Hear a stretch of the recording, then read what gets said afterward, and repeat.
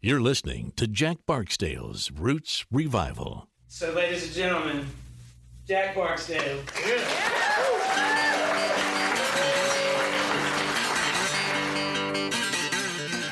Hey everybody, it's Jack Barksdale here. Welcome to another episode of Jack Barksdale's Roots Revival. I'm here with my mama, the one who birthed me, Clara Barksdale. Hello. And today we're going to be talking about my new song, Friends and Strangers, that we just recorded and going to be releasing it on August 7th. So look out for that. Very exciting. Yeah, so we're just going to be talking about that. Yeah, it's a cool thing. Mm-hmm. Getting to record some new music because it's been a while since you've gotten to do that. So that's kind of cool. Yeah. Okay, I have to talk to you about, you co-wrote this song. Yes, I co-wrote this song with a guy named Corby Lanker. He lives in Nashville. And I met him at a festival in Alabama. He's a really nice guy, and he's a really good songwriter and musician. Right. So I don't write songs. I don't play music, but I write. Mm-hmm. And the idea of co-writing is so hard for me to imagine as a writer. And there's not really any other expression of art that is collaborative the way songwriting and music is. And yeah, I find that really interesting. Yeah, like there's many arts where you can collaborate, but it's not as common as it is in music. Right, definitely. It would be more uncommon to collaborate in other mediums of art, where in music, it's a pretty common thing to collaborate in the music. I guess the co-writing of songs is not as, like, some people write on their own and some people co-write or some variation of the two.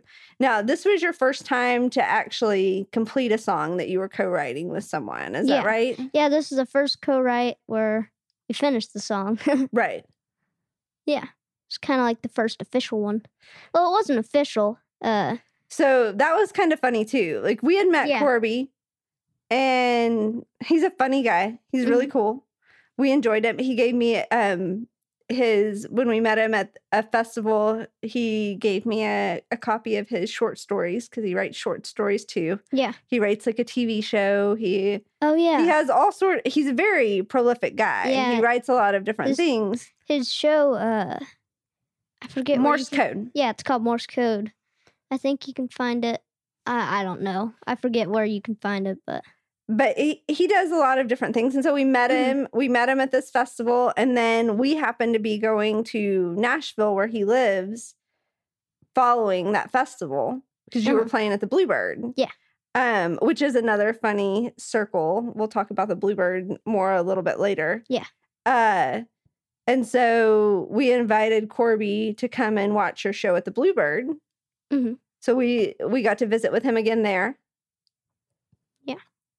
And then that was kind of it. We came back to Texas, and you kept playing shows and doing that sort of thing. And he was in Nashville. And then we're going back to Nashville many months later and asked Corby for recommendations of things to do while we're in Nashville. And he just said, Jack can come write a song with me. Come over to the house, write a song. Yeah.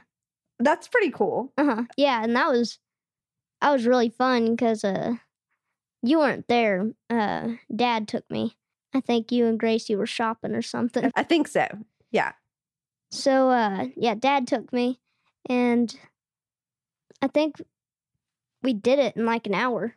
Yeah, I mean, we wrote the song. Y'all weren't there very long. Yeah. So we came in and sat down. My dad sat down with his computer at the table, and we sat in the living room and got out our notebooks. Guitars. And I think I read from my notebook it was more of a sad line that I had written. As you do. But I hadn't put anything else. It was just a line. And he said, I'm not really feeling sad today. Which I love. I like that. That's I guess why I was explaining the times that we had met Corby before and things like that. And that funny for a song called Friends and Strangers, y'all didn't really know each other very well. Yeah. Like, you'd hung out a couple of times. And I mean, like, Corby's a 30-something musician who lives in Nashville. You're then a 12-year-old musician. Now I'm 13. Now you're 13. All grows up. But like, it was kind of I was interested to see how it turned out, because it wasn't like he was one of your buddies. I guess really age difference between you and other musicians isn't anything new, but he wasn't someone that you had spent a lot of time with that you knew really well. Uh-huh. So I was really interested to see how the co-writing process would work. Mm-hmm. And it's part of what I love about the whole thing, because you guys were relative strangers. Yeah. And like the scope of things. Uh-huh. But I like how y'all realized that you weren't. Mm-hmm. Because as the musician community is so good at, y'all realize that it is a community and a family. And you might not have met each other before, but you're probably friends because y'all have that common bond. Yeah. But so that's really cool. Mm-hmm. Like, that's a cool process. Yeah. So we sat down and I read the line. He said, "Not really feeling sad today. Let's write a song about friends." And so we started writing it, and it became Friends and Strangers. And and the melody, did y'all work that out, or were you just kind of because it's a finger picking style melody? It's a finger picking, just the 1, 4, 5 in the verses and the choruses. We didn't really think about the melody as much. We were just writing, and that just went along with the lyrics really well. So we just, as we were writing it, we just kind of played the melody, which I love, or some variation of it. And I feel like it's a pretty not simple in a bad way, but like a clean, simple melody, mm-hmm. which really allows the words and the meaning of the song to have a great impact, because the melody feels very uncluttered. Yeah. And so it presents the lyrics very well. Mm-hmm. Yeah. As a listener. Uh-huh. And so we didn't really think about the music so much. So we were writing it, and then we had it all done, and we decided to write a bridge. And that was really the only time we thought about the music. Right. And that part of for the bridge. Yeah, I think I came up with most of the chords, and then at the end he came up with the last chord in the bridge. But yeah, so we did the bridge, and that was really the last time, or the first time that we had thought about the melody so much. Right. And you liked the way that all came together? Yeah, I did. Was it pretty seamless? Was it like that you would have an idea and Corby's like, no, or Corby would have an idea and you're like, no, or did it flow pretty well? Yeah, it flowed really well, because if either of us put out one that the other one didn't love, it wasn't weird. It was just like, maybe more this way. Right.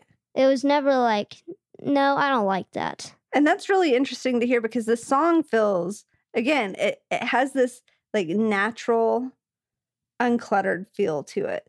Yeah. And I really, so as, you know, I'm the moderator on your comments when you do live streams, and I'm also your merch girl. Back when we had, before all of this, when we had live shows, I was your merch girl. And so people come up and talk to me while you're still playing a lot of times, or I'm reading the comments while you're playing online. And I'm really people really relate to the song. Yeah. They connect with it. Mm-hmm. Which I love, because that's really what the song's about, or that's how I interpret it. Is that we're walking along in this world with all these people that are strangers, but when we stop and take the time to connect with them, they're really more friends. Like we all need that connection with people, and I think especially now when we're feeling a little more isolated than even normal, that people are connecting with your song in that way. Yeah. That's a powerful thing. Yeah, that's pretty cool. Yeah, and so, yeah, it flowed really well. And it was never like I don't like that. There was always like I don't know, maybe we tried this. Which, I don't know, it worked really well. That's awesome. Yeah, it's really fun. Yeah. To do these co-writes. And now I've done some over Zoom. Now that we're doing this whole quarantine thing. Right. But yeah, that's cool. So, but this was back in like November. Mm-hmm. So then quarantine happened and everyone was at home. Mm-hmm. And again, it had been a while since you had new music to put out. Yeah. And I think part of it was the response to your song, especially during the live streams, that people love that song, and they were really it makes us all feel connected, friends and strangers alike. Yeah. And I was really excited when the idea came up to record this song. But record this song how? Because everyone's still sticking pretty close to home. Yeah. So that was a cool process too. Yeah, we went to Roughwood Studios. Here in Texas. And we recorded the song. You did the vocals? Yeah, I did the vocals and the guitar. And we sent that off to Will Kimbrough. One of the coolest dudes. Yeah, in ever. Nashville. And I actually met Will at the Bluebird Cafe. That show that Corby came to. That show that Corby came to, yeah. And Will had a writer's round where he gets to invite songwriters to join him at the Bluebird and perform your songs that you wrote. Yeah, so I got to play with Will at the Bluebird, and that's how I met him.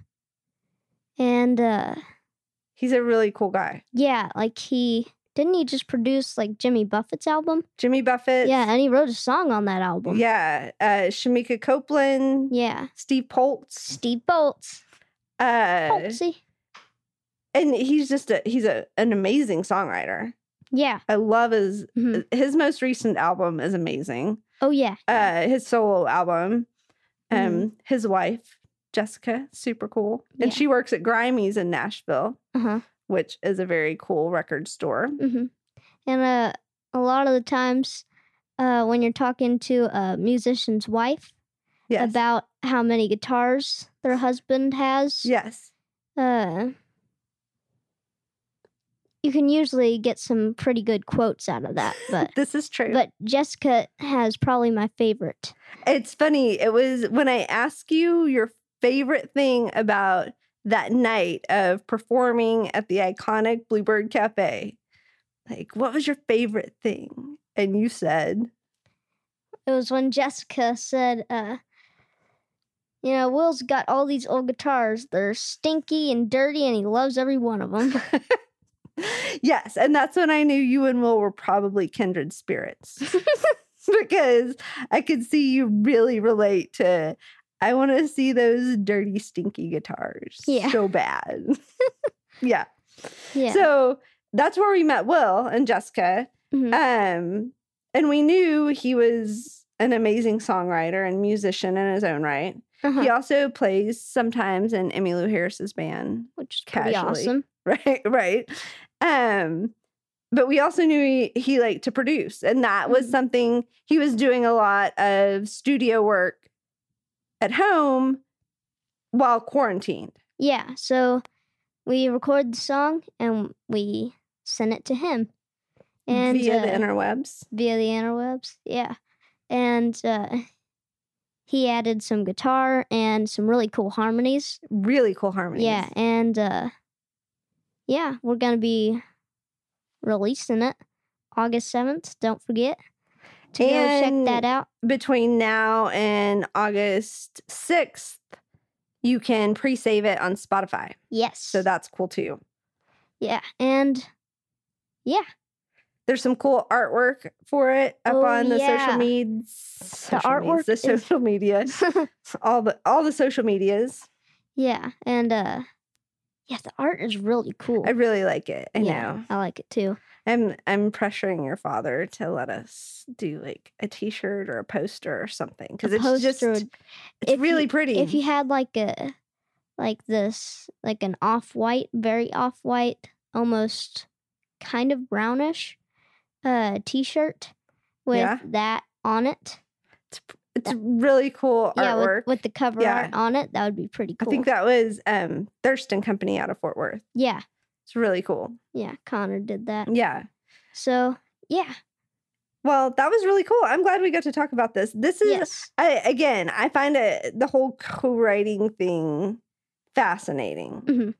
And I liked, because it's been a while, I liked hearing you lay out how that worked with Corby. And again, Corby's a cool dude. Mm-hmm. Like he really.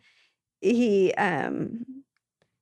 and Lonnie from the South Austin Moonliners. Yes, yeah. He's their bass player.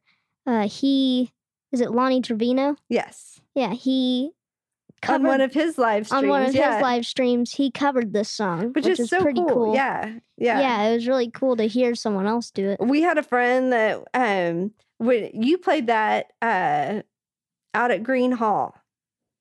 I think I did. You did. And when you were out there playing with Bob Livingston. Mm-hmm. And one of our friends who's been a supporter of you for a long time, Monty Baxter. Oh, yeah. After you played that song, again, how they do, people, while you're still playing, will seek me out to tell me things to tell you. And Monty came straight to me. He's like, that song needs to be recorded. That needs to be on a record somewhere. Done. Done. Monty, this one's for you. Yeah, so don't forget to go look it up. August 7th, it'll be out on Spotify, iTunes. All the things. All the things. And from now to August 6th, you can pre-save it on Spotify. Yeah. So, yeah. Again, this is Jack Barksdale's Roots Revival. This is Claire Barksdale over here, my mama. This was fun. Yes, this was fun. Hope to see you next time.